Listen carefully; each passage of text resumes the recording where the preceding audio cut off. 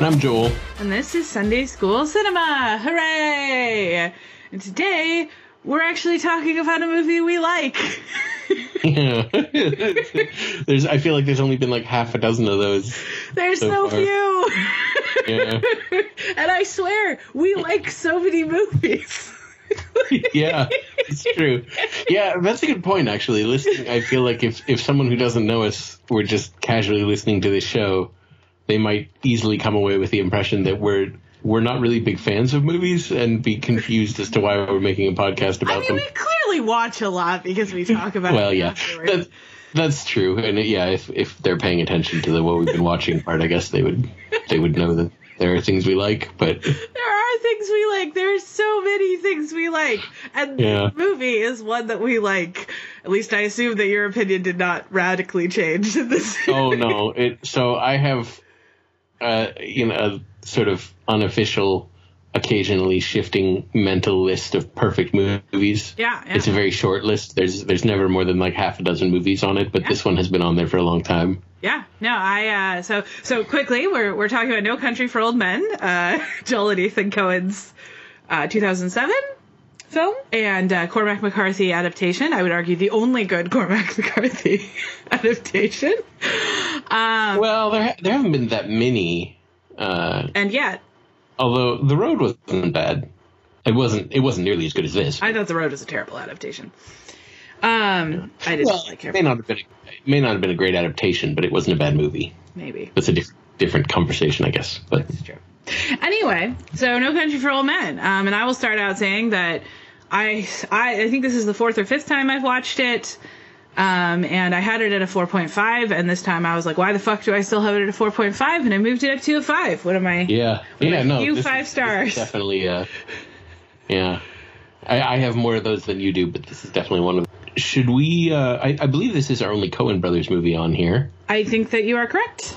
But maybe we should start by talking about the Coen Brothers. I would love to start by talking about the Coen Brothers. Which, they've probably come up in the, segments about other stuff we've been watching. Cause I'm sure. watch Coen Brothers stuff a lot, because fucking love the Coen Brothers. Fucking great. If I was forced to pick a favorite director, I would probably go with the Coen Brothers. Just, I don't know of anyone else who I think has the batting average that they have in terms of, not just in terms of like making good watchable movies, but in terms of like masterpieces. They have like at least 4. Yeah, it's a good batting average. It's a lot. Yeah. Yeah. So, I mean, before we dive in, I'll say, obviously, we think if you haven't watched this movie, go watch the fucking movie. Like, don't listen to us talk about it for an hour. Yeah, sure. Go find it. It's fucking great. So Joel, do you remember what your, introduction to the Coen Brothers was? Or what your journey with the Coen Brothers has been? My introduction to the Coen Brothers, I believe, although I was not aware of them or who they were at the time, I don't know if you remember this. There was a point where we had been out grocery shopping with Mom or something, we being Jared and I, our brother, and we came home, and you were there with the guy you were dating at the time watching The Hudsucker Proxy. I don't know if you remember this. Who was I with? I think it was Chris. Oh, dear God. Well, it might have been James. But to the be two of clear, them blend together in my head. Well, they were both abusive assholes, so that makes sense. To be clear, I remember very little of any time I spent with Chris, so that could be why I have no memory of it. Well, at any rate, the two of you had rented it somewhere, and we came in like 5 minutes into it and sat and watched the rest of it. I haven't rewatched it, actually. But that would have been my introduction to them. And I remember thinking that it was funny even then. I mean, I don't know how old I would have been, 13, maybe. Yeah, if it was Chris. I think the first thing of theirs that I saw that really, really grabbed me was possibly this one, honestly, because we saw this one in the theater. And I saw like The Big Lebowski I would have seen probably not too long after this, and that for many years was my favorite comedy. And Fargo I would have seen after this probably. Yeah, I think, honestly, this was probably my first, real introduction to them. Okay. What about you? It might have been. I might have been mine too. We did go see this in theaters, and I have such a vivid memory of seeing it. We saw it in a theater in Bellingham that doesn't exist anymore. And the building's still there, but it's sitting there empty. It's very sad. Yeah, and I remember watching this movie and just it was one of those experiences, man. It was like Green Knight most recently. It's happened to me. It happens to me periodically. It's my favorite thing with a movie where I just get like lost in it. Like I'm just like fucking in it. And I remember at the end of the movie when Tommy Lee Jones gives his final monologue, and he stops in the Scream of Black. I remember I actually went like I hadn't breathed for like 2 minutes. And I don't remember. I mean, like at this point in my life, I have watched the vast majority of the Coen Brothers films. Their only feature that I haven't seen is Intolerable Cruelty. I've seen all the rest of their features. I have seen Intolerable Cruelty. I'm trying to remember if I watched The Man Who Wasn't There. I saw that one only once. The Coens are definitely, as with all great directors, but really with them, they are definitely an example of like all of their movies get better when you watch them again. Like there's all of their movies they all have layers that benefit from repeat viewing. So my favorites of theirs are all ones that I have watched several times, and there are several of them.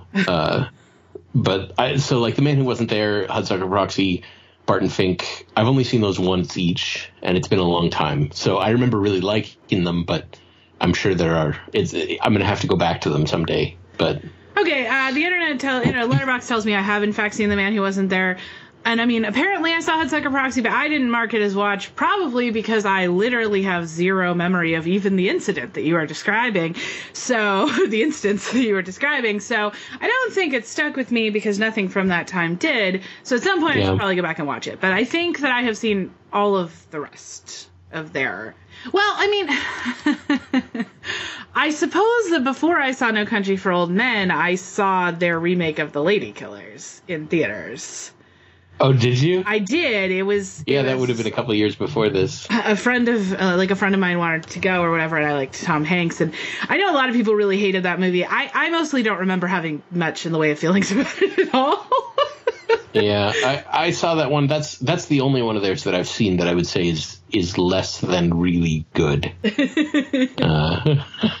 But I remember finding it entertaining enough. Yeah, and I really don't remember it that well. I will say that for me, the Coen Brothers tend to lose me at their more humor-focused movies. Right. So I really dislike Raising Arizona. Raising Arizona is not a favorite of mine. It is, in my opinion, it is lesser Coen Brothers, but that still puts it above most other movies. But watching it. I would probably rank it just above maybe like The Man Who Wasn't There, which again I've only seen once, and so I've seen Raising Arizona 3 or 4 times, and it doesn't grab me the way most of their stuff does. So I don't care for Raising Arizona. I did not like Burn After Reading. I did not like Intolerable Cruelty, and I fucking hate The Big Lebowski. And I still think The Big Lebowski is a work of genius. But I rewatched it recently, like within the last couple of years, and I have a much harder time laughing at Walter Sobchak, John Goodman's character now than I used to. It changes the feel of the whole movie quite a lot. Recent events, the way the world's been going, the fact that people like him are running it now. Yeah. It makes it a lot harder to laugh at. So that definitely changed my overall perception of the movie a bit, but I still think it's amazing. Never landed for me. I also do not care for Inside Llewyn Davis, although at some point I should probably watch it again. One of Joel's favorites. Inside Llewyn Davis is probably my favorite Coen Brothers movie, if I had to say. And I'm kind of on the fence about Oh Brother, Where Art Thou, although obviously I love the music, but I've never really connected with the movie. That said, there are many Coen Brothers films I love. Probably my favorites are either No Country for Old Men or Fargo, and I suspect the answer to which of those is my favorite just depends on which one I've more recently seen. Right. But I also... And there's a lot of... Those two are I mean, they're a natural pair. Yeah, absolutely. The themes are very similar, yeah. And I love Blood Simple, and I feel like people don't talk about it enough. I love Blood Simple. Yeah, I got the first time I saw Blood Simple. There was when I was living in Portland. There was a theater that was doing that did like it was like a $3 second run theater that they would do like a series of retrospective screenings every month, and they showed Blood Simple, and I went to see it, and it just blew me away. I loved it. I still love that one. Yes, and also just like insanely young Frances McDormand, just fucking killing it. Yeah. I love that one. I do like Miller's Crossing, although I don't love it as much as you. I love Miller's Crossing. I like Barton Fink a lot, but again, maybe not quite love, but like. And I love A Serious Man, which is probably Eric, which is definitely Eric's favorite. That's one of Eric's favorite movies of all time. It's a great movie, yeah. And I really liked both True Grit and Hail Caesar when I saw them in theaters, but I haven't seen them since. And I also only saw The Ballad of Buster Scruggs once, but I did like it. So, I mean, there's definitely, like, a lot more that I like than that I don't. There are a couple of them. Like, honestly, the fact that I hate The Big Lebowski so much is probably only half the fault of the movie and half the fault of the annoying men who obsessively love that movie and get mad at me for hating it. It is one of those movies, yeah, that has the fan base is a problem. Yes. Yeah. But in general, I definitely like, if the Coens are putting something out, like I am definitely fucking there. Like you know about Joel Coen's next project, right? Is he doing the Macbeth thing? Right, but he's doing it without Ethan. Oh. It's just him. Because apparently Ethan Coen didn't want to make a movie. Oh. So Joel went ahead and made it without him. Shit. Okay. So I mean, I'm not quite sure what the story is there, or if that's quite a stacked gonna be I mean, hell yeah, Denzel Washington and Frances McDormand as the Macbeths, and Brandon Gleeson. Yeah, I mean, I'm excited about it. I'm sure it's gonna be great, but it is a little weird. Fascinating. Anyway, so we love them overall. We love them, even if we don't love every single thing. We think they're great. And of the movies that we love, No Country for Old Men, real high on the list. How do you feel about Cormac McCarthy? Might be another thing that's worth. I am also, that was another thing we need. I haven't read any of his stuff in a while, but I went through a Cormac McCarthy phase when I was a little younger. So I read this one. I read The Road. I read a couple of his older ones that I'm drawing a blank on the names of them now. Child of God was one. Did you read the trilogy? I haven't read the Border trilogy yet. I own them. I have like a single volume of all three of them that I found at a used bookstore somewhere, but I haven't read them yet. Oh, and I read Blood Meridian, of course, which is also that's probably his best one I think in sort of general opinion, and probably in my opinion as well. I didn't read No Country until after I saw the movie. It's a very close adaptation. There really is. It's probably it's one of the closest adaptations I've ever seen. Yeah. Yeah, 100%. But it's interesting how well it fits into it's a perfect marriage of source material, and because it's the way that the Coen brothers portray violence in their movies. And which it's not present in all their movies, but it's present in most of them, even the comedies. Yep. Violence is it's brutal, and it inserts itself into the lives of everyday people, often in extremely unexpected and shocking ways, and sometimes in funny ways. Well, this is the thing that I think works the best in this adaptation, is that I feel like Cormac McCarthy has a justifiable reputation as like an American icon of writing. And I like Cormac McCarthy a lot, although I can only read him when I'm in a really specific mood, because boy, it takes a lot of focus to follow stuff without quotation marks. But I love Cormac McCarthy, and I love the sort of like hollow sad thing that he makes me feel. But also he's really funny in weird ways, and in the specific weird way that the Coen brothers are funny. And I think this is why a lot of his I feel like this is why a lot of his adaptations have not worked as well, because I feel like listening to this dialogue, particularly, I mean, fucking Tommy Lee Jones. I mean, could not be better cast. And like the oh my God, I feel like I can almost like eat the dialogue. Like it's delicious. It's so, every fucking line, it's so sparse and so good.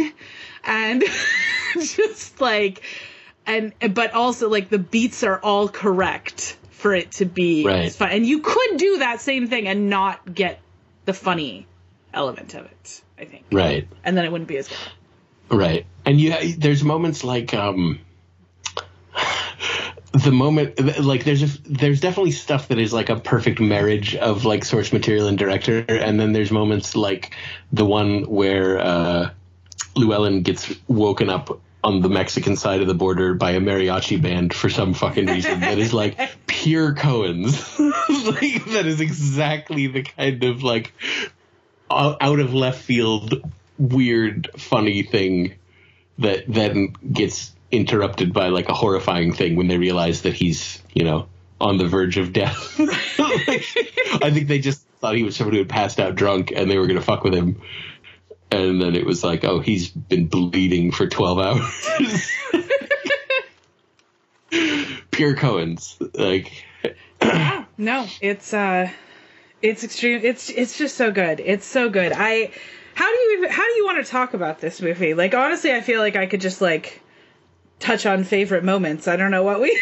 Yeah, I mean, it's interesting. It's all set around the Texas-Mexico border, which the Mexican border and the conflict that kind of crosses back and forth over it is a major theme for Cormac McCarthy. Mm-hmm. It's not in all of his books, but the trilogy is called the Border Trilogy, and with Blood Meridian. I think the Border Trilogy were the first Cormac McCarthy books I read, maybe After the Road, and I fucking loved those books and ended up just like sobbing like a fucking baby by the end. Yeah, I need to. Yeah, I just haven't got to it yet. I have too many books. But yeah, I get it. And Blood Meridian, of course, is also. Yeah. It's about a group of guys who cross into Mexico to hunt down natives. Mm-hmm. So it has that, and I think it's set in 1980, I believe. This movie. Yes. So it has that specific milieu of like kind of the early days of the. Well, I don't know enough about the timeline of that to necessarily say the early days, but a different period of the drug war, right? And the stuff crossing the border with Mexico, and so it's an interesting setting. Yeah, it is. It is.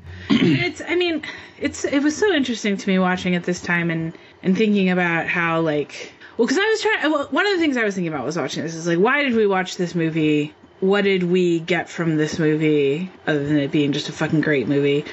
And I was thinking about, I found myself thinking about, so Tommy Lee Jones as Sheriff Ed Tom, has Ed Tom, several sort of monologue sequences. And honestly, every line that Tommy Lee Jones delivers in this movie is just pure fucking gold. But right, the movie opens with him doing a voiceover about sort of the nature of crime today and how it's he just can't wrap his head around in it. There were people sheriffs when he was young. Several of them didn't even wear a gun. Right. And now things have escalated to this point that he can't understand it, and he's starting to feel like, in order to do anything about it, you have to be willing to be part of the world. And he doesn't think he can do it. Or he's starting to think he can't do it. And what is interesting to me as I looked at this movie, which is just a brilliant film, but I think that probably because Sheriff Ed Tom is, he's a very conservative person. And if anything, this is made even more clear. There is only one semi-long piece of dialogue from Ed Tom in the book that was not in the movie. And I looked it up. It might have been a little longer than this, but this was the gist of it, or at least the end of it. So here a year or two back, me and Loretta went to a conference. I got sat next to this woman. She kept talking about the right wing this and the right wing that. I ain't even sure what she meant by it. She kept on. Finally told me, said, I don't like the way this country is headed. I want my granddaughter to be able to have an abortion. And I said, well, ma'am, I don't think you got any worries about the way the country is headed. The way I see it going, I don't have much doubt about what she'll be able to have an abortion. I'm going to say that not only will she be able to have an abortion, she'll be able to have you put to sleep, which pretty much ended the conversation. And But while that specific piece of, but I remember I read that at group. And I think that one of the things I was thinking about is that I think part of what and I can't speak for you, but I think part of what I resonated with in this film was this sort of conservative worldview placed by many of the characters. And watching it now, I'm like, but that's not at all the point of the story. No, in fact, the movie at the end specifically comes in and guts that argument, like very specifically. I kept going back to Javier Bardem's quote where he says, just playing the truly terrifying what's his name? Anton Chigurh. Anton Chigurh. Where he says, right before he kills Woody Harrelson, he says, if the rule that you followed if the road that you followed and the rule that you followed brought he did say rule, yeah. Yeah, the rule that you followed brought you here. Of what use was the rule? Right. And, he thinks he's making a point, but, and I mean, whatever, he always thinks he's making a point, but, but like, I kept thinking about that because I was like, the fact of the matter is, like, this is what Ed Tom believes that the world is rapidly going downhill, that these things are happening in a way that they have never happened before. And as he gets older, he feels less and less capable of dealing with that. And as Joel said, there's a whole scene at the end of the movie where this guy is like, this has always been true. All of this has always been true. Like nothing has really changed. And the fact of the matter is that the rule by which Ed Tom lives his life did not work and kind of broke him because he couldn't adapt or wrap his mind around sort of the reality of the world. He had this other world, like he had this other existence in mind of what he felt like things were. Well, and there's also a part of it that I think one could say is a slightly more nihilistic bent to it, that it is said a couple times in the movie that you can't stop what's coming. Sure. So don't, Ed Tom is expending the last of his energy trying to hold off this thing that's coming, and it's pointless. It can't be done. Right, but what he's trying to hold off has always been there. It's not like a thing. And I think, and it was so fast. I mean, the fucking title of the movie, for God's sake. Right. Yeah. It's not like, and it's so interesting to me to think of me at least. And I think Dad more or less liked this movie, a little artistic for his taste, but I think he at least enjoyed it. It has enough of a Western sensibility that he would have, yeah. Right.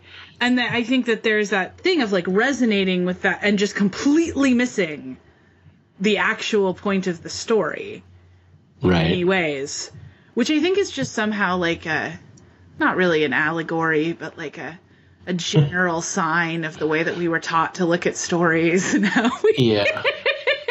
Well, I mean, that's part of the thing with this movie is because you have like there are elements of this movie. This movie is like a philosophical treatise. Like you could do dissertations on this movie, and I'm sure people have. People have, in fact.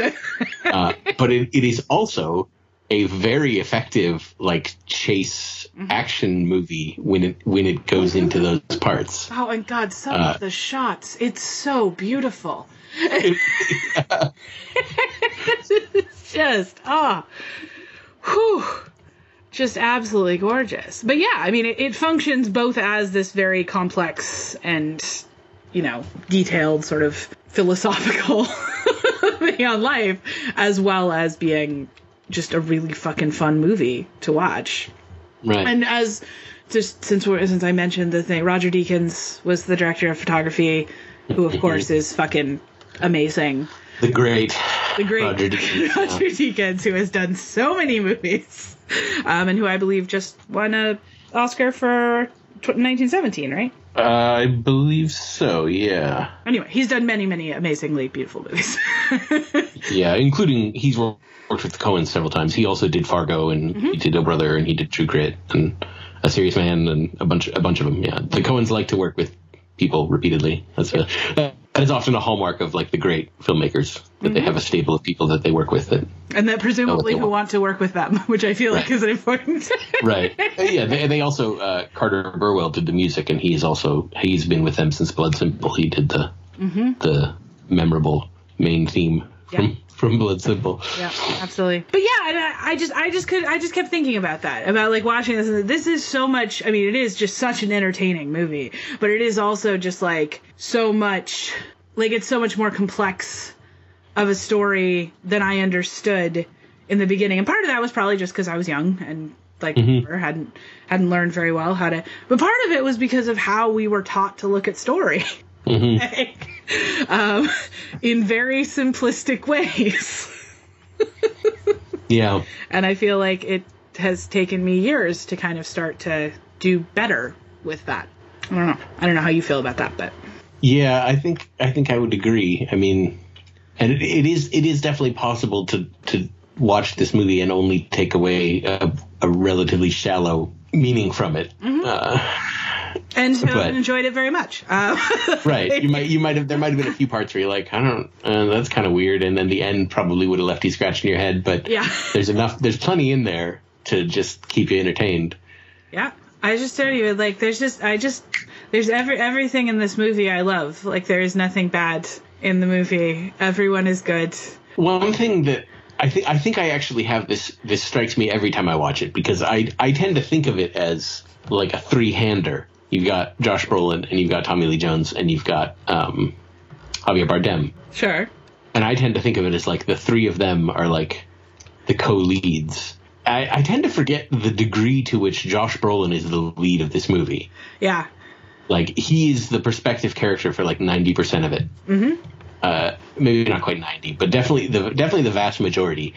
Tommy Lee Jones's character really, like, he has the opening, the voiceover in the opening, and then he has the whole ending. Like, the last two scenes are all him. And he shows up periodically. Right, but he only kind of pops up periodically throughout the movie. No, I mean, I think we see more of, I think, both Bardem and Brolin than Joe. Yeah. And you know, Bardem is, I believe he won an Oscar for this. This was kind of his, he'd been around before this, but I think this was kind of the thing that everyone noticed him. He was in Collateral before this, which I didn't see, but I know a lot of people really loved that movie, so I wasn't sure how big his role was. He was in Collateral? Okay, but maybe not very big then. Yeah, no, I've been watching that movie within the last couple of years, and I don't remember him in it, so. He played someone named Felix. No, I mean, that movie was very much about the two main guys. I don't think there was anyone else who was. And then he was in The Sea Inside, which I know was very well received, but like artsy well received. So yeah, I think No Country for Old Men was probably his big, like. Yeah. And the movie starts with voiceover from Ed Tom, but what you're seeing is him. Yeah. The whole opening, once we have this voiceover of Ed Tom takes place over a scene of him being arrested. I assume intentionally, and we never find out what exactly he's been arrested for. Right. But I kind of assume he allowed that to happen. I would assume, yes. Yeah. And we get, and it goes to that great, talk about a fantastic character introduction. Oof. Of, you know, he's at the police station sitting handcuffed behind this guy, and we get this shot of a close-up of this guy, a sheriff on the phone talking about, we brought him in, he had this tank thing with him, whatever. And in the background you see him stand up and step over the handcuffs so his hands are in front of him, and come up behind the guy. And as soon as the guy hangs up the phone, he just wraps the handcuff chains around his throat, pulls him right out of his chair. Brutally murders him. I always forget how fucking graphically violent this movie is. Right. And it is partly because that never feels like the focus. Like, it's just. And that is often the case with violence in Coen Brothers movies. Like, they do not shy away from how gruesome a violent death is likely to be. Yeah, no, and it's never the point. No, it's not the point. They don't linger on it, but it's there. I mean, I had completely forgotten in that open scene. I mean, I remembered that he killed him, but I didn't remember that his handcuffs literally, like, sliced open his throat. Like, it was... Right. It's and his so wrists, graphic. too. Like, and his wrists, yeah. And there's that fantastic visual detail of the boots scuffing up the floor. Oh, yeah. Which is, like, that's the kind of thing that, like... You know, it really adds to the experience having it as a movie like that. It's just so good. Yeah. It's so good. It's so good. And we, I mean, Llewellyn Moss, as played by Josh Brolin, is like, he's an interesting dude. For some reason, I always think of Shane when I see this character, and Shane isn't exactly like Interesting. Llewellyn. I don't think that he would, for one thing, be stupid enough to, like, hunt down the money. But... But just in terms, I think, of being sort of like a pretty quiet, but like he's funny. You don't get to see it a ton in this movie, but I feel like his interactions with Carla Jean, you can tell that he is funny, and they have like a good dynamic, and who can do so many things. He's just like, he's clearly a guy who like works with his hands, who just like really, I don't know, for some reason it always makes me think of Shane. I don't know why. Well, he's a bit of an enigma as a character. Yeah. I mean, we don't really know why he does anything. Right. Yeah. There's never really, he never has like a line of dialogue where he explains why he decided to take the money. There's an impression. I mean, he tells Carla Jean she's retired. It feels like he does want to take. They live in a trailer park, and like it's, they're not exactly wealthy people, and but that's exactly it. Like it never tells us why he decided to take the money, but you can kind of put, he took the money for the same reason everyone else would take the money. Right. It's a bag full of $2 million. Like, and he was in the war, and he's good with his hands, and he he doesn't really realize that he's over his head. I mean, probably ever.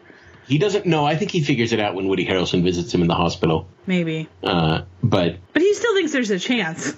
Well, right. But then he gets pissed off, and he lets that overwhelm his self-awareness, I think. But yeah, no, that is definitely a thing with him, is that he, in spite of the fact that he keeps like barely getting away, he does keep getting away, and so he doesn't realize how much of that is luck.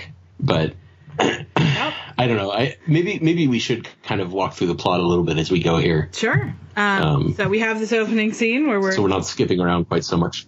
I mean, I think it's a little late for that, but we have this opening scene where we're introduced to Chigurh, and we see Llewellyn hunting out in the desert, and he, hits a deer, but not well enough, and comes down to find it. Right. He doesn't bring it down; it runs off. Yeah. So he sort of stumbles across this shootout scene with a circle of trucks and a bunch of dead people and a dead dog.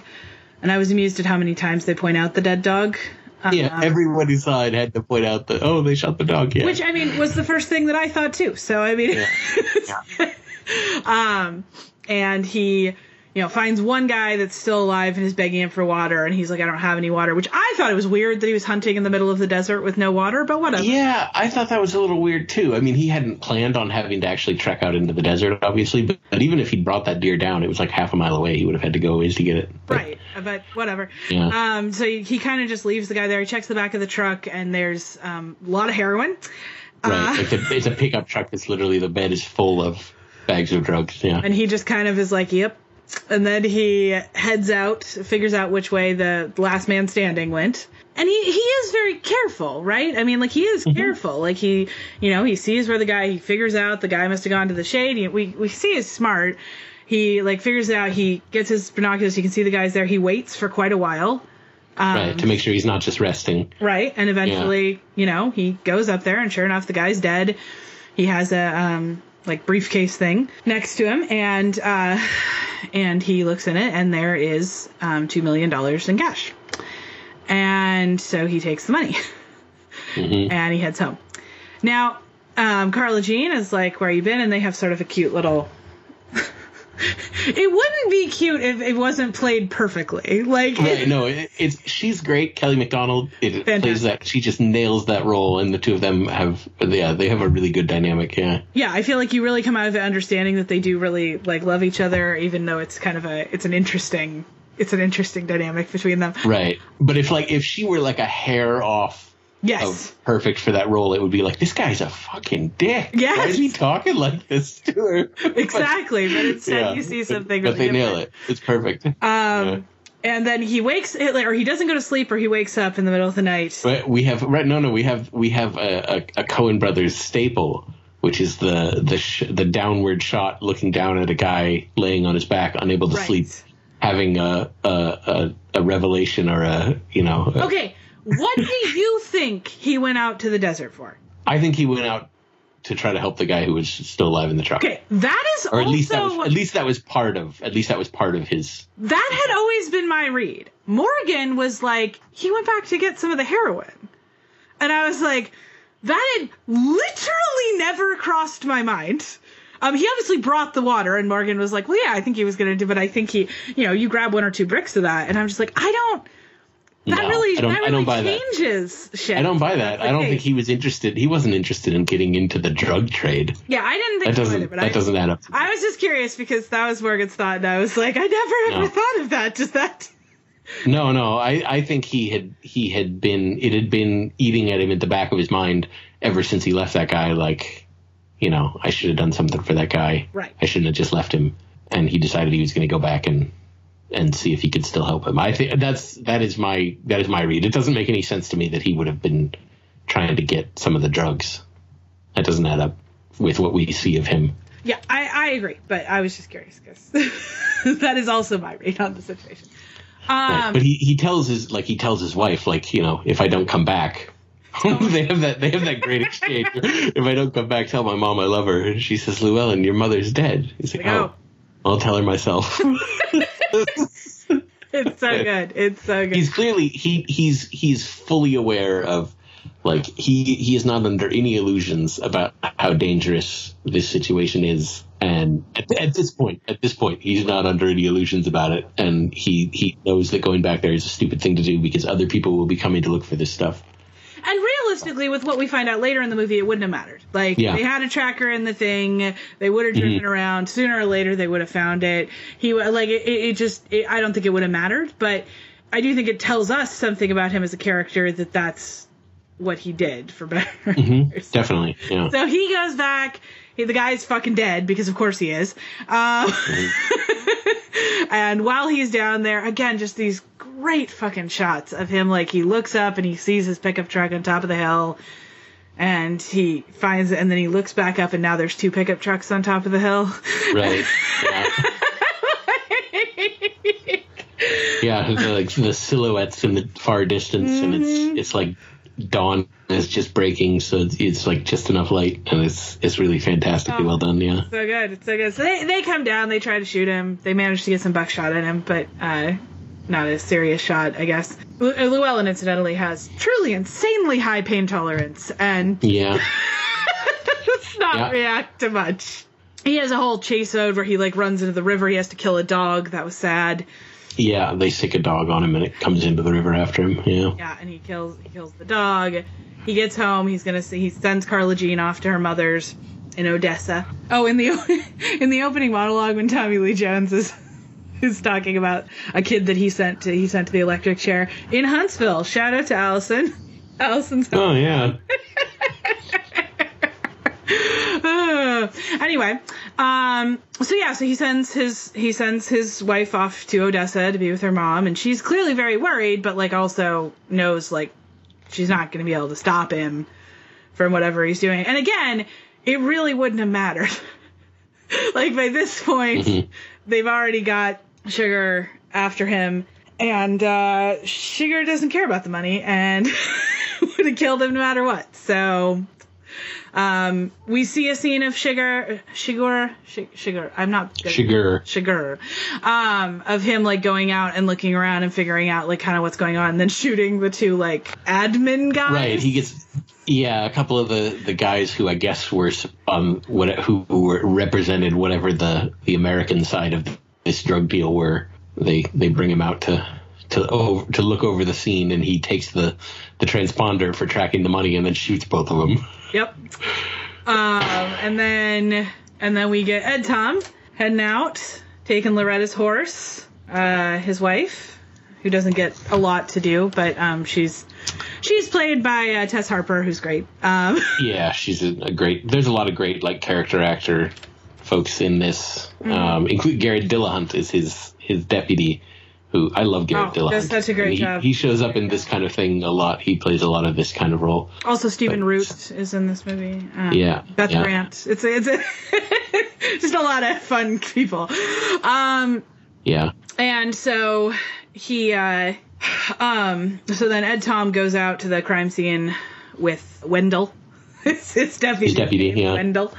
And they head out there, and the back and forth between, and honestly, like, banter makes it sound too fast paced. Like, just the pacing of and the lines back and forth between Wendell and Sheriff Bell are just so funny that truly, yeah. It's just so good. Well, and you have at first it seems a little bit like the dynamic is like the dim-witted deputy and the sort of eye-rolling, tolerant older sheriff, right? And it has a bit of that sort of cadence, but the deputy is not an idiot. Like, no. He's perfectly capable of going out to the scene and figuring out exactly what happened just based on looking around a little bit. But they fall into that, like, you know, the dumb kid dynamic. Yes. So whatever. I mean, Tommy Lee Jones is smart enough to, like, figure out, you know, like, roughly what happened, but is also, I think, just and he recognizes Llewellyn's truck. That's the other thing. He knows that it's Llewellyn's truck. So whereas Chigurh has already taken the vehicle plate and has figured out where he lives, so he's already made it to Llewellyn's house, but not before Llewellyn and Carla Jean get out of there. And we see him in what we will see several times, him shoot out the lock with this. Right, he has this pressurized air gun thing that's used for killing livestock. That he uses both as a weapon and as a tool very effectively. It's like the sonic screwdriver or something. Just really. Yeah. And he comes in and looks around, finds their phone bill, takes that, sits down with some milk.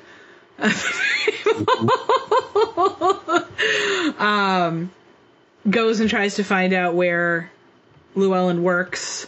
Does he kill that woman? I don't think so. No. He doesn't, because there's someone else there. That's right. Okay. Someone flushes a toilet and he's like, well, that's going to be more trouble than it'd be worth. Right. That's my read, at least. So he doesn't kill her, but he figures it out anyway, because of course he does.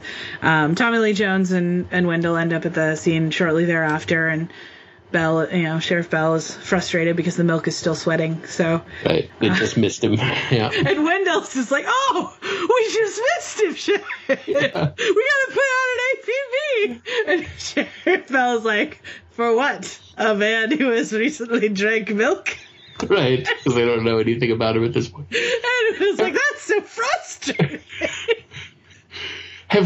Did we skip the scene in the gas station? I feel like that happened before this. It is entirely possible. The scenes are in an interesting order in this movie. Yeah. And I can't necessarily keep all of them track. But the scene in the gas station is one of the, like, it's the coin toss bit that is one of the things that people talk about most from this movie, for good reason. I mean, it's just mind-blowingly good scene. Yeah. And it's a good sort of insight into Chigurh's MO, which is just this sort of chaos agent. Right, who believes he's following some sort of, I don't know, preordained fate path.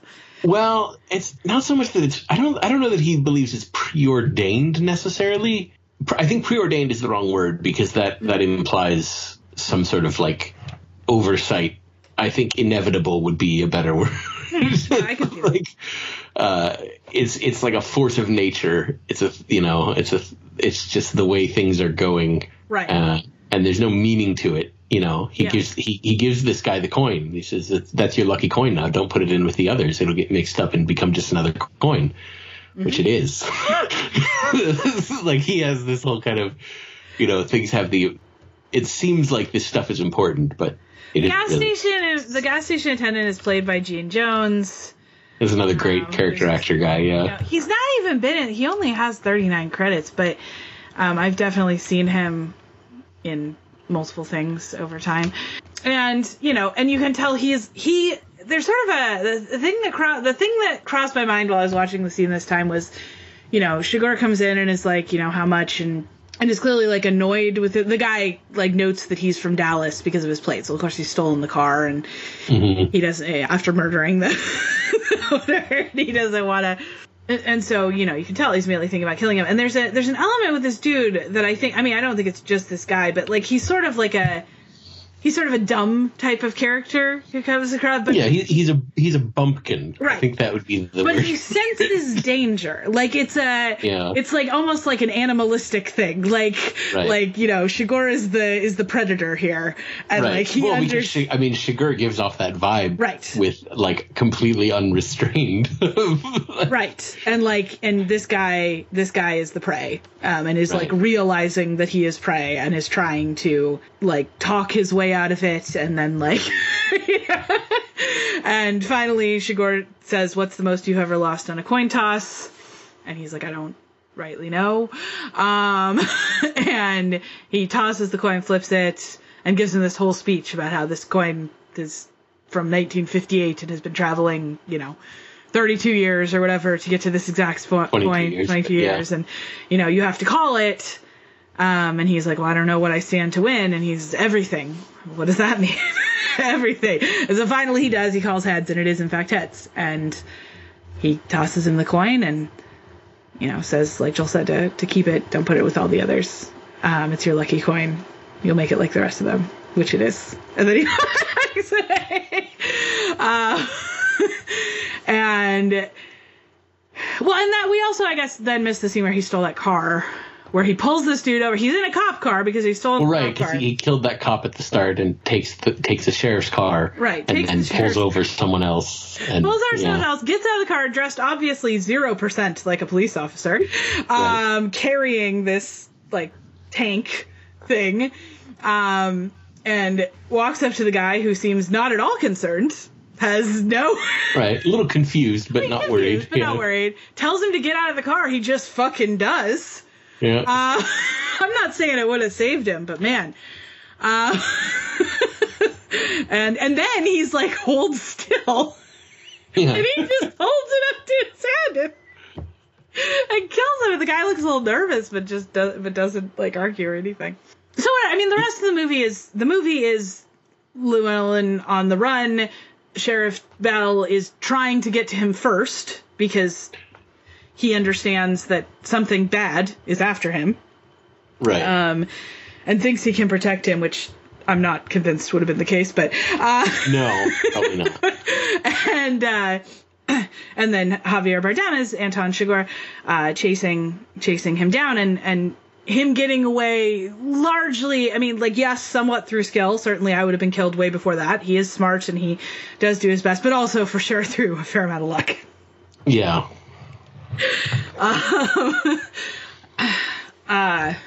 Yeah, I don't know if we want to go like scene by scene or if you want to. We probably don't need to, but I mean, are there any favorite scenes you want to? There's some really good stuff with. At one point, he manages to hit Chigurh with a shotgun. Oof. In the leg, and we have this scene that is more than anything is reminiscent of the self-surgery scene in the Terminator. Yeah.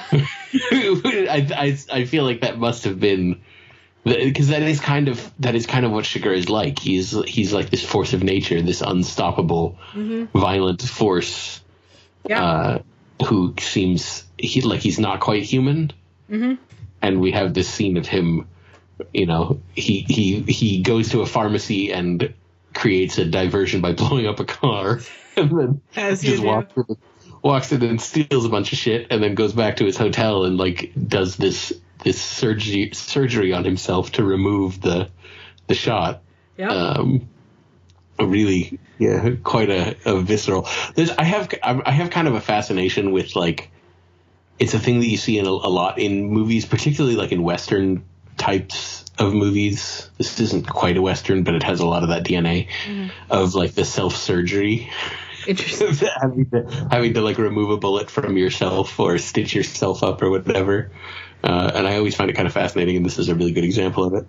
It certainly is that. I will say that one thing that just came to me time and time again, there's all of these moments. I mean, the gas station moment is maybe one of the longer ones, but, there's all of these moments with these, like, small characters, both Llewellyn and Anton interact with this woman who runs the hotel. And just these, like, small characters where, one, I mean, they're extremely funny in, like... Like, right. Not in Great comedy beat with the, like, Llewellyn had gone in to ask the hotel clerk person for a second room and asked to, like, see a map, and she's like, well, I think we have one somewhere. She's clearly, like, very annoyed about it and brings out a map or whatever. And then when Chigurh gets to the hotel, we just get this quick shot of him in there with her looking at the map. Like, 2 people in one day have made her drag this damn thing out, and she's so annoyed about it. She's so annoyed. Well, and in that moment, when he chooses bed, she's like, you can have the one right next to your room. And he's like, no, I want this one. And she's like, it has 2 double beds. Right. It's such a waste. And aside from how, like, genuinely funny most of these interactions are, and not, I think, in a way that feels like, it's not feeling like these people, I mean, maybe they're a little stupid, but that's not the point. Like, it's not making fun of them, exactly. It's just, like, this absurdist situation that they are not prepared to deal with. But also, again, just, like, what really struck me watching it through this time was just, like, the language is so, like, you can tell that McCarthy just, like, labored over, like, exactly where they were going to put, you know, which y'all and which, like... Yeah. And there are, like, phrases, I can't think of any off the top of my head now, but there are a couple of phrases in there that I had never heard before. Or, I mean, I have, obviously, because I watched the movie, but that I'm not, like, familiar with. Just, like, these sort of, you know, regional... Colloquialisms. Yes, colloquialisms. Yeah. That's what I was looking for. And just, so, yeah, I mean, just, like, the way that everyone talks is so... I don't know, it's so good. It's and every line hits. Right. Like, there's just not a line that doesn't hit. And there's so many, like, this is a movie where there are lengthy sections of this movie that have no talking or music. But like every time there's this great scene between Ed, Tom, and what's her name, his wife, Loretta. Not his wife. Oh, not his wife. Llewellyn's wife, Carla Jean. Carla Jean. Yeah, they have that scene in the diner together where he's trying to convince her to tell him where Llewellyn is because, like, he's in trouble and he probably doesn't realize how much trouble he's in and I can help him, whatever. And he tells her this story.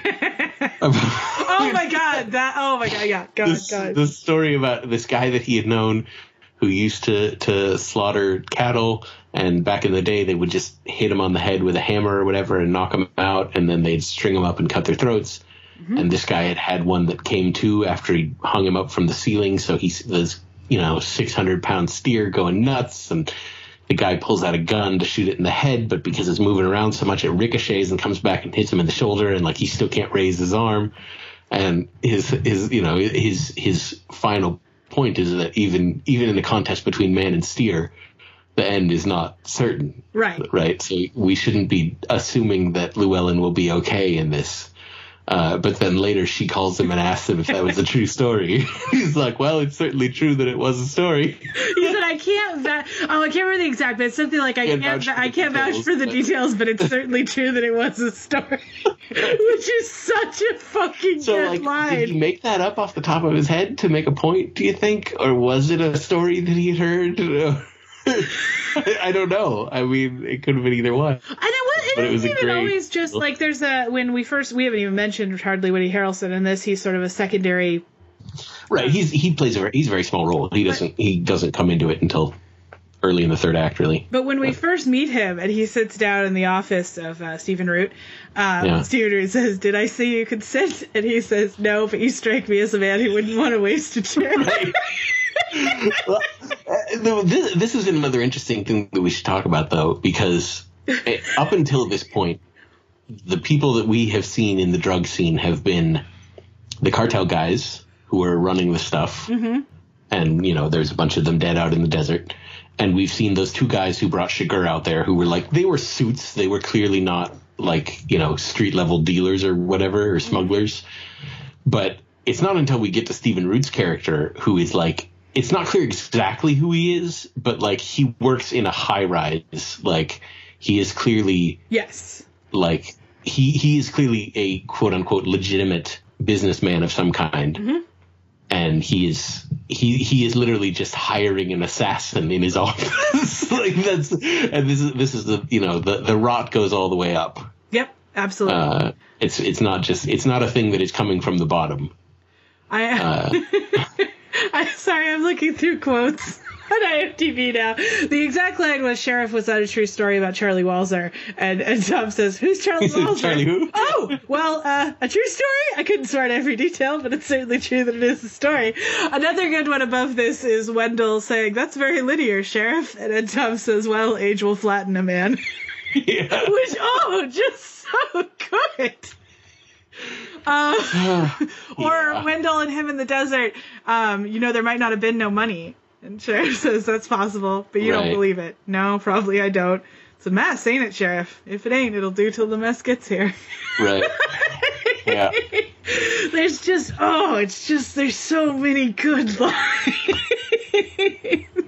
Yeah. And then, the whole thing eventually culminates the way that it all has to, with the cartel guys catch up to Llewellyn. And a very interesting choice. The guy who has been our main character through the whole movie dies off screen. I remember that really threw me the first time I saw it. Mm-hmm. I was like, wait, why? I feel like I missed, he can't be dead. It's like it skipped the scene. Like, he could be dead, but I feel like the print was missing a scene or something. Like, how did we not see that? But it's because we have had a perspective shift, and Ed Tom didn't see it, so we didn't see it. He showed up just too late. Mm-hmm. Mm-hmm. And then he has his exchange with the local sheriff. Oh yes, I have that one. I have that one here too, or part of it. If you told me 20 years ago I'd see children walking the streets of our Texas towns with green hair, bones in their noses, I just flat out wouldn't have believed you. Right. And Tom has the line about, as soon as people stop saying sir and ma'am, that's downhill from there. Yeah. There's so many. This exchange, I'm just going to be annoying and quote things here, where he asks his secretary if she found anything on the vehicles and whatever DEA calls, and he doesn't want to talk to him, and she says, he's going back out there. We wanted to know if you wanted to join him. Well, that's cordial of him. Can I call Lorena for me and tell her I'm going to Odessa to see Carla Jean Moss? Yeah, sure. I'll call her when I get there. I'd call her now, but she'll want me to come home, and I just might. You want me to wait till you quit the building? Uh-huh. Don't want to lie about without what it's absolutely necessary. What is it Tobert says about truth and justice? Oh, we dedicate ourselves daily anew, something like that. I'm going to commence dedicating myself twice daily. Might come 8 times before it's over. It's just, it's just so good, and every word is good, and some of the subtleties. So there is a scene when Woody Harrelson gets shot, and again we don't even see, we see the back of his chair, and we see Javier kill him. And there's when he's talking on the phone to Llewellyn, and he looks down and sees the blood coming, and he puts both of his boots up on the edge of the bed to make sure the blood doesn't get on his boots. And in the end of the movie, where he has this just really excellent scene with Carla Jean, where she refuses to make the call, and right, and that you're right. We have in the end a refutation of his philosophy of randomness and inevitability, where she tells him it's the coin doesn't make any difference. It's you. It's not up to the coin. Yeah, I'm not playing this game. She says, you don't have to do this. He says, people always say the same thing. What do they say? They say, you don't have to do this. Well, you don't. Okay. And he flips the coin. This is the best I can do. Call it. I knew you were crazy when I saw you sitting there. I know exactly what was in store for me. Call it. No, I ain't going to call it. Call it. The coin don't have no say. It's just you. And he says, well, I got here the same way the coin did. And we don't see anything. But when he comes out of that house, he checks the bottom of his boots. Right. And so we know. There was also an earlier scene where when he killed those guys in the hotel room, where he sits down on the bed and takes his socks off because he'd taken his boots off to be quiet, but he had blood on his socks, so he takes them off. So it's these gorgeous, subtle things that you see going through again, and I just it's just so good. It's just. I have a question for you about that scene, because he tells her that he has to do it because he had told Llewellyn he would do it. He gave his word.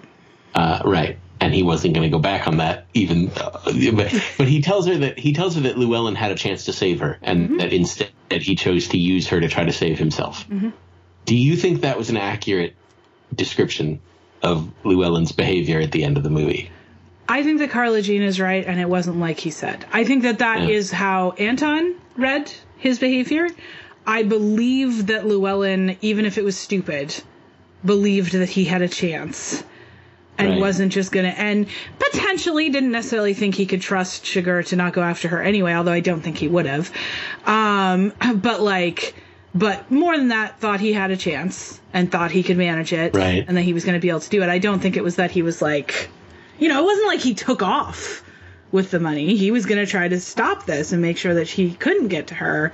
He just severely misjudged the situation. I agree with you. I was just curious what. So yeah, so I think that Carla Jean, and I think that is another like really, it's like a really sad and touching moment that like she does know her husband, and like she's not saying he didn't do that, but she knows that it wasn't for those reasons, and she doesn't doubt that even when she's gonna get murdered by this dude, which is sad. But I mean, but accurate. Like, I don't think she was wrong. Right. But there's another great little bit at the start of that where when she comes in and finds him there and tells him, like, I don't have the money, the money that the little bit of money that I had is long gone. And I just buried my mother. I just buried my mother and I haven't even paid for that yet. And he's just like, I wouldn't worry about it. Yeah. This is chilling. So good.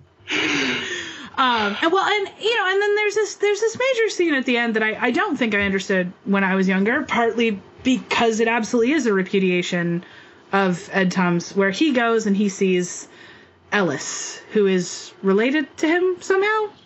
I think Ellis had been, so his grandfather, Ed Thoms' grandfather, had been the sheriff. Right. And I think Ellis had been one of his grandfather's deputies, I believe is what he said. He had been shot on the job and was like in a wheelchair now. Yes. So he goes out to visit him, and seemingly this is a thing that he and his wife kind of take care of this guy. Yes. And he tells him some stories. One of the things that he says, Ed Thoms says, the man that shot you died in prison. And he says, Angola, yeah. What would you have done had he been released? And he's like, I don't know, nothing. Wouldn't it be no point? Mm-hmm. And he says, I'm kind of surprised to hear you say that. Well, he just says, I'm kindly surprised to hear you say that, but I feel like I can say that with my accent. And he says, well, all the time you spend trying to get back what's been took from you, more is going out the door. After a while, you just have to try to get a tourniquet on it. Your granddad never asked me to sign on as a deputy. And again, I think it's this thing of like, he has this idea that things are, and he keeps trying to ask him like, what are you doing? Like, what, why are you quitting? Why are you, and Bell has this moment talking to him where he says, I always figured when I got older, God would sort of come into my life somehow. And he didn't. And I don't blame him. If I was him, I would have the same opinion of me that he does. And then Ellis gives him this whole speech, and tells him about this story about like his great uncle or something dying, in getting shot by Indians, and dying, and he ends with, what you got ain't nothing new. This country's hard on people. You can't stop what's coming. It ain't all waiting on you. That's vanity. Yeah. And I don't know, there's so much there. Like, because I listened to it, I'm like, this guy, he's talking about, like, yeah, this country's hard on people, I guess, also including the natives whose land was taken from them, and who's like, but this isn't, you don't get to, like, hold back the bad things, and you feeling like the fact that you can't means you can't do this job. I mean, whatever, fuck the police, but like, yeah, that's a different, that's a different thing. I don't know. It's so rich and complicated and gorgeous, and it's just so good. And if you haven't watched it, go watch it. If you have watched it, probably go watch it again, because I had forgotten about the line about how he always figured when he was older, God would come into his life. Mm-hmm. I hadn't remembered that line, and that line really hit me this time. In what way?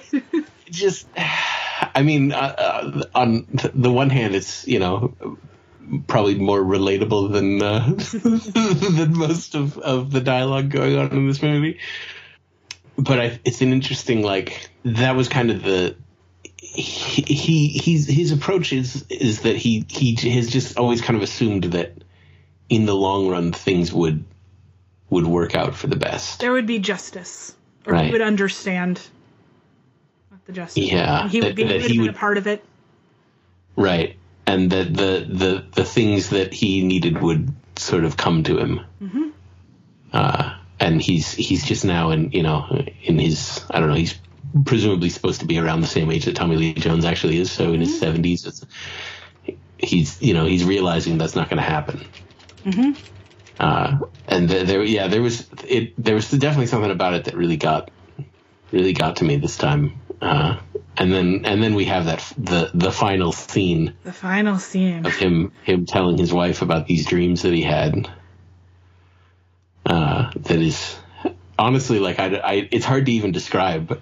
It doesn't sound like much if you just describe it. Mm-hmm. Mm-hmm. No, it's an incredible performance. It's an incredible and just an amazing piece of writing. Amazing piece of writing. And these moments in here, that both of the dreams had his father. That he's older than he ever was by 20 years, so in a sense he's the younger. Yeah, that's yeah. There's some good stuff in that. I mean, yeah. I think Mona's starting to come up on that. Like, she's not older than her mom was yet, but she's starting to get there. And what does that mean? Like, I mean, I feel weird about it sometimes. Like, I don't talk to our parents anymore, obviously, but there are times where I'm just like, shit. Like, by the time mom was my age, she had 3 kids. She'd lost like getting to these different points in my life and realizing how different our lives have been. Like, how unfathomably different our lives have been, and trying to imagine like being where she was. And it gives me more empathy for her, not excusing anything, but it helps me understand things in ways that, I didn't when I was 20. Mm-hmm. I assume for sure I'll feel differently when I'm 60, like it feels differently. And it's just it's so good. And then it just fades to black. And then so here's a question: Do you take it, because it ends? He tells this dream about having encountered his father in this mountain pass. And he was crossing it at night, and it was winter, and it was cold, and his father goes ahead of him and doesn't stop to talk to him or anything, but he rides ahead of him, and he knows that somewhere up ahead his father is up there making a fire and making a warm place, and he'll be there waiting for him. Mm-hmm. And then he wakes up. So do you interpret that as... Do you see that as a hopeful... an optimistic ending, or do you interpret the fact that he woke up as that kind of thing is fantasy?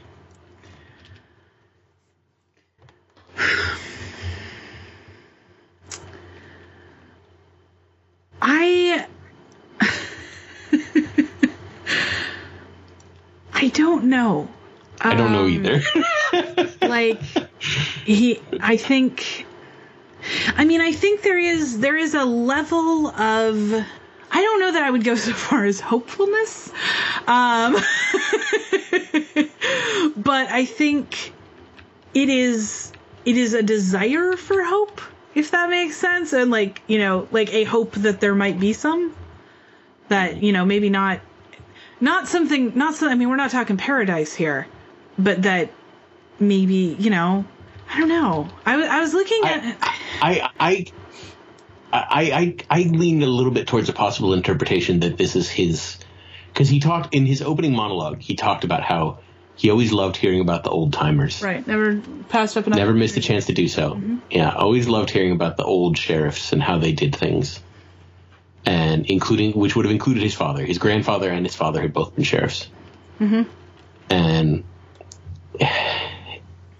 And he has this idea that looking backwards at the way things were done by previous generations is a way to illuminate what needs to be done going forward. Mm-hmm. Mm-hmm. And I feel like the dream fits into that he'd always had this idea that if he found the correct path, the path of progress, it would lead him back towards the way previous generations had done things. Mm-hmm. And that maybe these events woke him up out of that idea. Interesting. But I'm not committed to that interpretation. No, I'm not committed to any interpretation. I will say I was just doing some Googling. There's a Slash Film article on the best Coen brothers scenes, and they talk about this scene, and they say, in interviews, Tommy Lee Jones often comes across as terse and unyielding, a man who does not suffer fools gladly. But speaking to Uncut in 2008, he offered one interesting takeaway for Bell's closing monologue. And he said, the last speech is a contemplation of hope, a dream about however dark and cold the world might be, however long the ride through it might be, that at the end you know that you will go to your father's house and it will be warm, or to a fire that your father has carried and built for you. The last sentence of the movie is, and then I woke up. It's a contemplation of the idea of hope. Is it an illusion? Is it just a dream? And if it is the dream real? I don't know, I just thought that was interesting. But, yeah. But no, I mean, it's one of those things that I don't fully know how to interpret it, but it has no less of an emotional impact on me. For sure. For all that. Like, it feels heavy in, like, the best way. I don't know. And I mean, I feel that way about a lot of, I would go so far as to say that I feel that way about McCarthy's writing in general. Yeah, same. There's, and about a lot of the Coen's work as well. Mm-hmm. Like I said, there's, all of their movies have layers to them that are, that the more you, maybe not all their movies, but most of their movies, I would say, you can watch them over and over and over again, and keep finding new layers to them. Because they really are. I mean, they're that good at directors and they're that good of writers. Yeah, I mean, they are fun. I read the Coens a lot of the times. I mean, they are.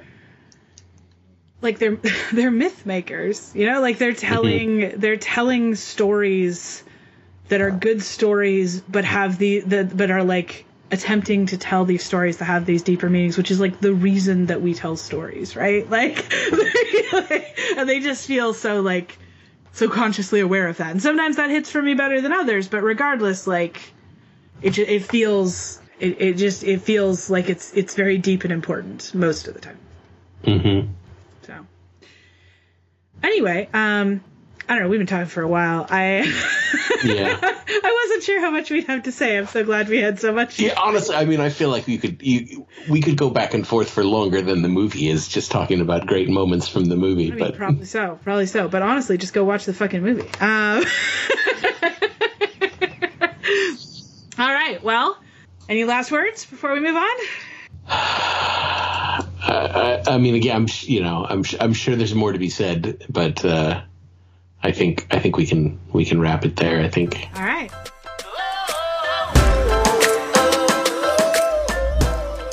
Well, Joel, what are we going to follow this masterpiece of cinema? Oh man, we have 71 remaining. Let me see. 59. 59. Star Trek. Right. Okay, see this? I noticed this on our list of things that we had watched from this. I have no memory of watching Star Trek for this group. I think we watched it for a fun night, but we did watch it. Okay. So. All right. I haven't seen it in years now. Probably not. I mean, certainly not since then, assuming we did watch it for that. So. Yeah, same. Definitely same. All right. Okay. Well, that'll be kind of a weird episode. I don't know how much we'll have to say about it, but to be clear, J.J. Abrams' Star Trek from right. Yeah. Right. It's not Star Trek: The Motion Picture, which is the official title of the original Star Trek movie. Yeah. Yep. That's what we're gonna do. Okay. Yeah. All right. Weird. Well. Okay.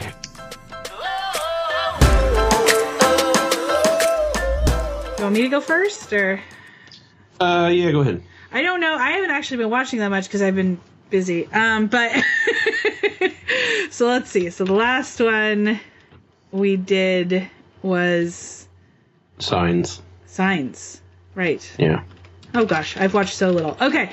I don't have that many either. It hasn't been nearly as long this time between recordings as it often has been lately. So one thing that I watched with my new partner is a movie called Cool Cat Saves the Kids, which I have now watched twice, and I'm about to watch a third time with Allison and Chloe in a couple weeks. And it is definitely one of the best terrible movies I've ever seen. It is a movie made by a man named Derek Savage, who is an interesting fellow and has created the character of Cool Cat. He has written children's books about Cool Cat. And this is a 75-minute movie from 2015 about Cool Cat, I guess, saving children from bullying, kinda. And he seems to have rented a giant mascot costume, and I don't know how to accurately describe this movie, but it is remarkable, and I've now seen it twice. I am not sad that I will be watching it a third time. Derek Savage also made a short film that came out a few months ago called Cool Cat Fights Coronavirus. Okay. It's I genuinely, like, I want you to see it with your eyes and not hear about it from me. So I would recommend it. I guess I would. No, I would. I would recommend it if you like bad movies. If you don't like bad movies, then probably not. But if you do, it's a pretty remarkable example. Okay. And then Morgan and I also watched Fireproof because they really wanted to see it, and apparently I needed to see it for a fourth time in my life, which is a lot of times to watch. Yes, it is. Kirk Cameron movie Fireproof, but we did that. We were stoned. That helped. Oh yeah, I imagine it would. And then last night, Eric and I watched the original Halloween movie again because we're going to watch all of them in preparation for the new one. It's a chore. It's like 7 of them. I don't know. It's not too bad. Really? I thought there were like 12 of them. I thought so too, but it turns out there are not. Oh, okay. Things I have been watching on TV. I honestly have not been watching a ton of TV either, but there's a few things. I started What If, which I am mind-numbingly bored by, but will probably finish because I'm broken on the inside. I have not been watching that one. Not for me. And the Good Fight's 5th season ended and was quite a thing. And I also have been watching Mr. Corman, although I'm a couple episodes behind. I watched the first 3. Mm-hmm. And it took me a minute to get into it. But the musical number in the third one made me cry, so. Yeah. And I've been rewatching,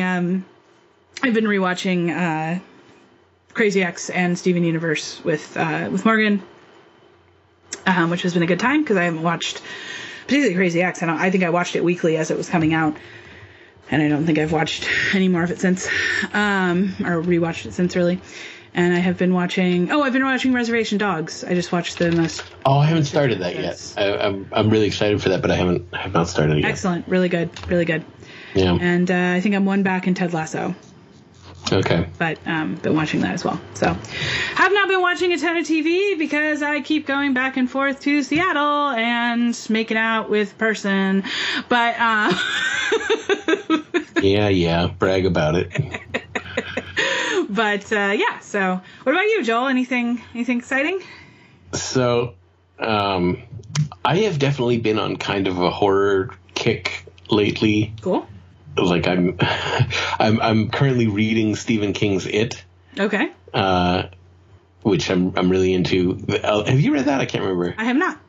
That is a fucking brick of a book. I do know that. Yes. I knew it was long, obviously, because I've seen it. I've had it on my shelf for a while. But that book is almost 1,100 pages. But I'm a little over 300 pages into it. I think it's great. So far anyway, I really like it. And I've been listening to this podcast called the Magnus Archives. It's like it just ended. It just ended a 5-year run. And I heard about it. I just heard about it like maybe like 3 or 4 months ago, and have blasted through it. I finished it, but it's a really good, like, kind of anthology horror thing. So at any rate, this has been carrying over into my watching as well. So last week, May and I were looking for something to watch, and we were both kind of in the mood for a horror movie, but nothing in particular. So, like, we were scrolling through, I think it was Shudder we were scrolling through, and I came across this movie from 1990 that I had never heard of before. It is called Death by Temptation, DEF, Death by Temptation. It is kind of like I don't think it's quite accurate to call it a blaxploitation movie because it came out in 1990, so I think it's too late to really be called that. But it's directed by a man named James Bond III. Oh, okay. And, Samuel L. Jackson has a small role in it. Before this would have been like pre-1990, so pre-fame Samuel L. Jackson. And the plot summary is on Letterboxd here. The plot summary is: an evil succubus is preying on libidinous black men in New York, and all that stands in her way is a minister in training, an aspiring actor, and a cop that specializes in cases involving the supernatural. That's so many things to be. And so James Bond III himself plays the aspiring minister character. Obviously. And I, like, watching this, I was so fascinated because I had never heard of this guy. And, like, he directed and wrote this. This is his only directing and writing credit. He had a few other acting credits. He was in School Days, which I haven't seen, but is early Spike Lee. But and it has Bill Nunn, who, do you remember Bill Nunn? He was the cop in Sister Act. Oh yeah, his face looks familiar. Yeah, okay. He was in Do the Right Thing. He was what's his name? The guy that the cops kill at the end of Do the Right Thing. Yeah, I don't remember. Radio Raheem. There we go. So anyway, we saw this premise, and like Samuel L. Jackson in an early role, and we're like, we gotta watch this movie. How have we never heard of this? So we watched it, and it was actually like it was uneven. It was very cheaply made, but there's some like really good stuff in it. Like surprisingly good stuff in it. And it's interesting. It is an oddity that I would say is worth checking out. Okay. Like, I'm pretty sure it was on Shudder. I think that was where we watched it. And then, so, man, most of the stuff that I have this week is horror stuff. Have you heard about the movie Freaky with Vince Vaughn? I don't think so. So this is a body swap horror comedy where Vince Vaughn plays this serial killer who body swaps with a teenage girl that he's I feel like I heard somebody talking about this on a podcast like 2 years ago. Like, possibly, I don't know. Like it was at maybe it was at a festival or something.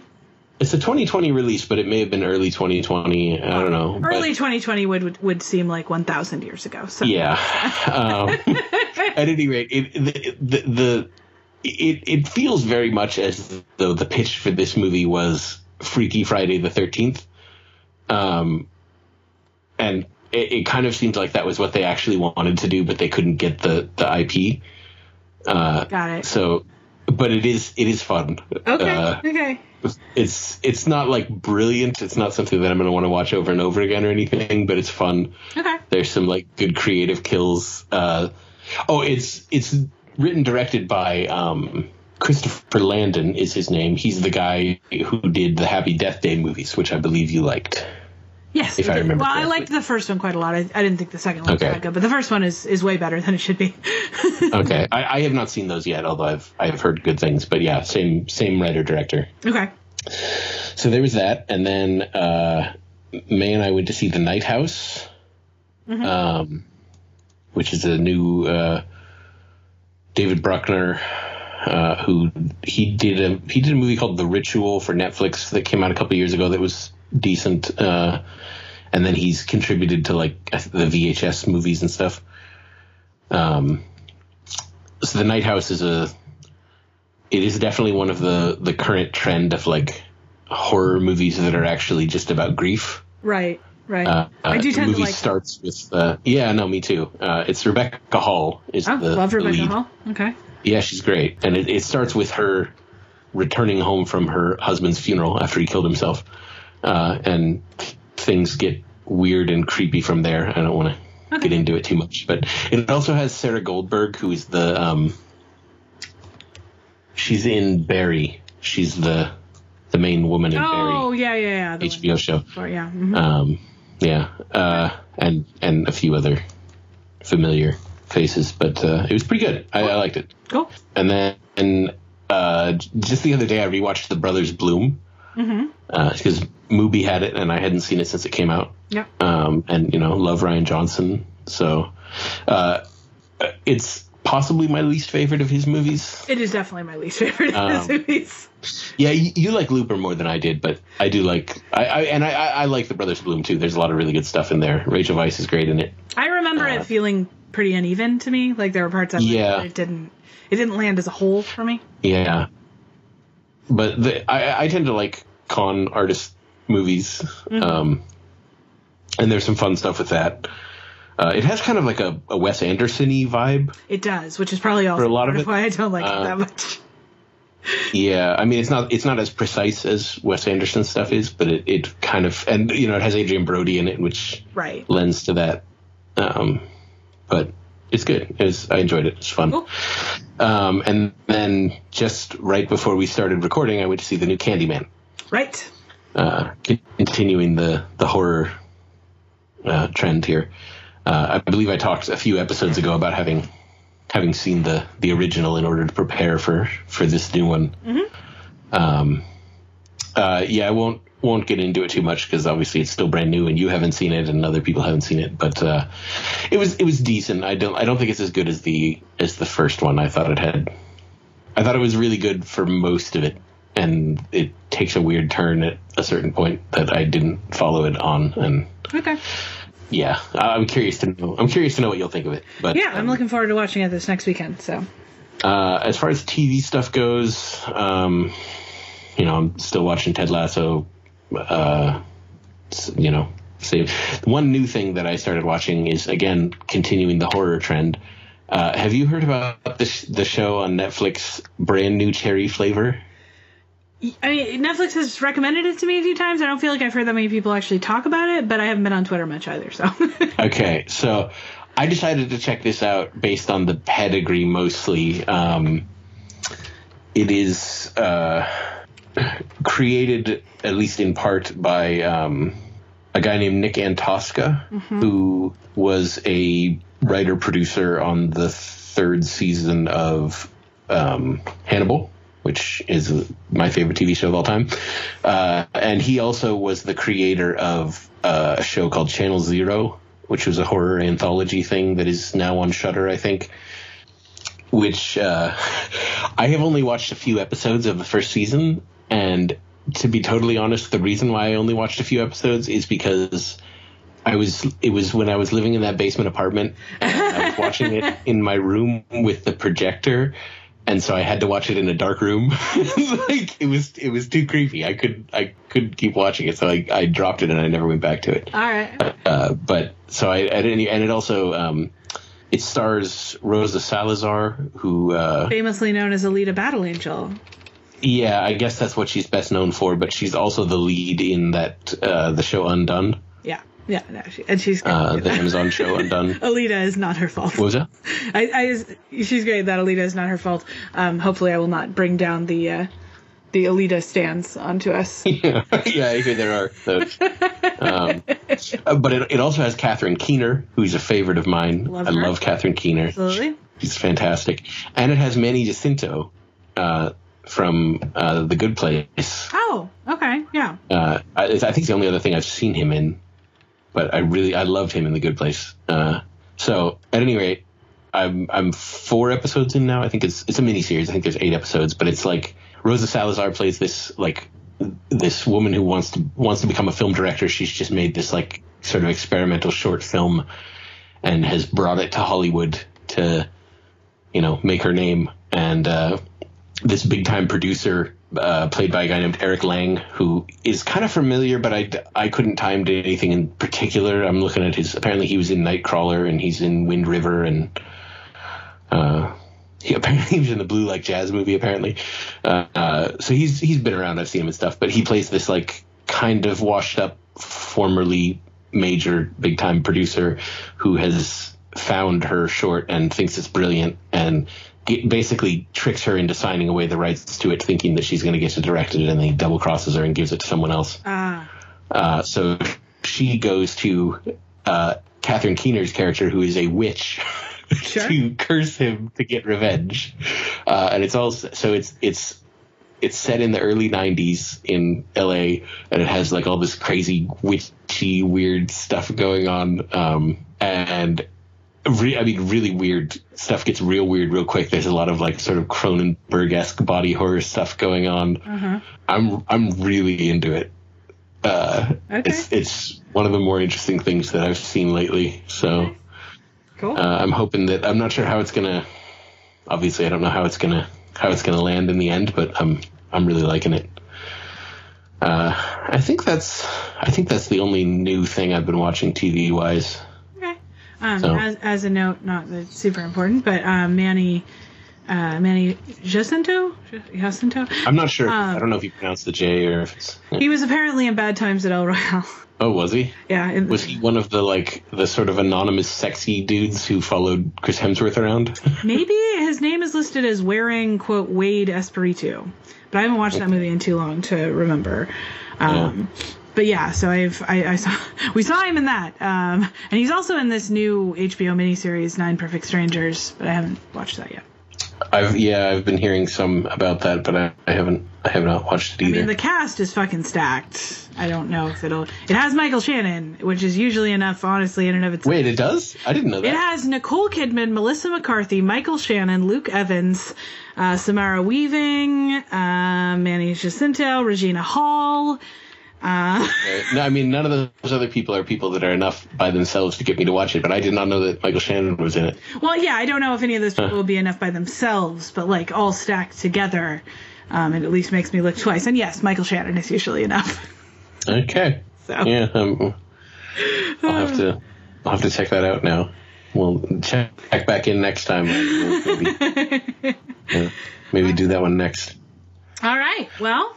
I guess next time we'll talk about Star Trek and how much I hate J.J. Abrams. Yeah, that'll be fun. That sounds like a blast. All right. Well, we'll see y'all later. Bye, everyone.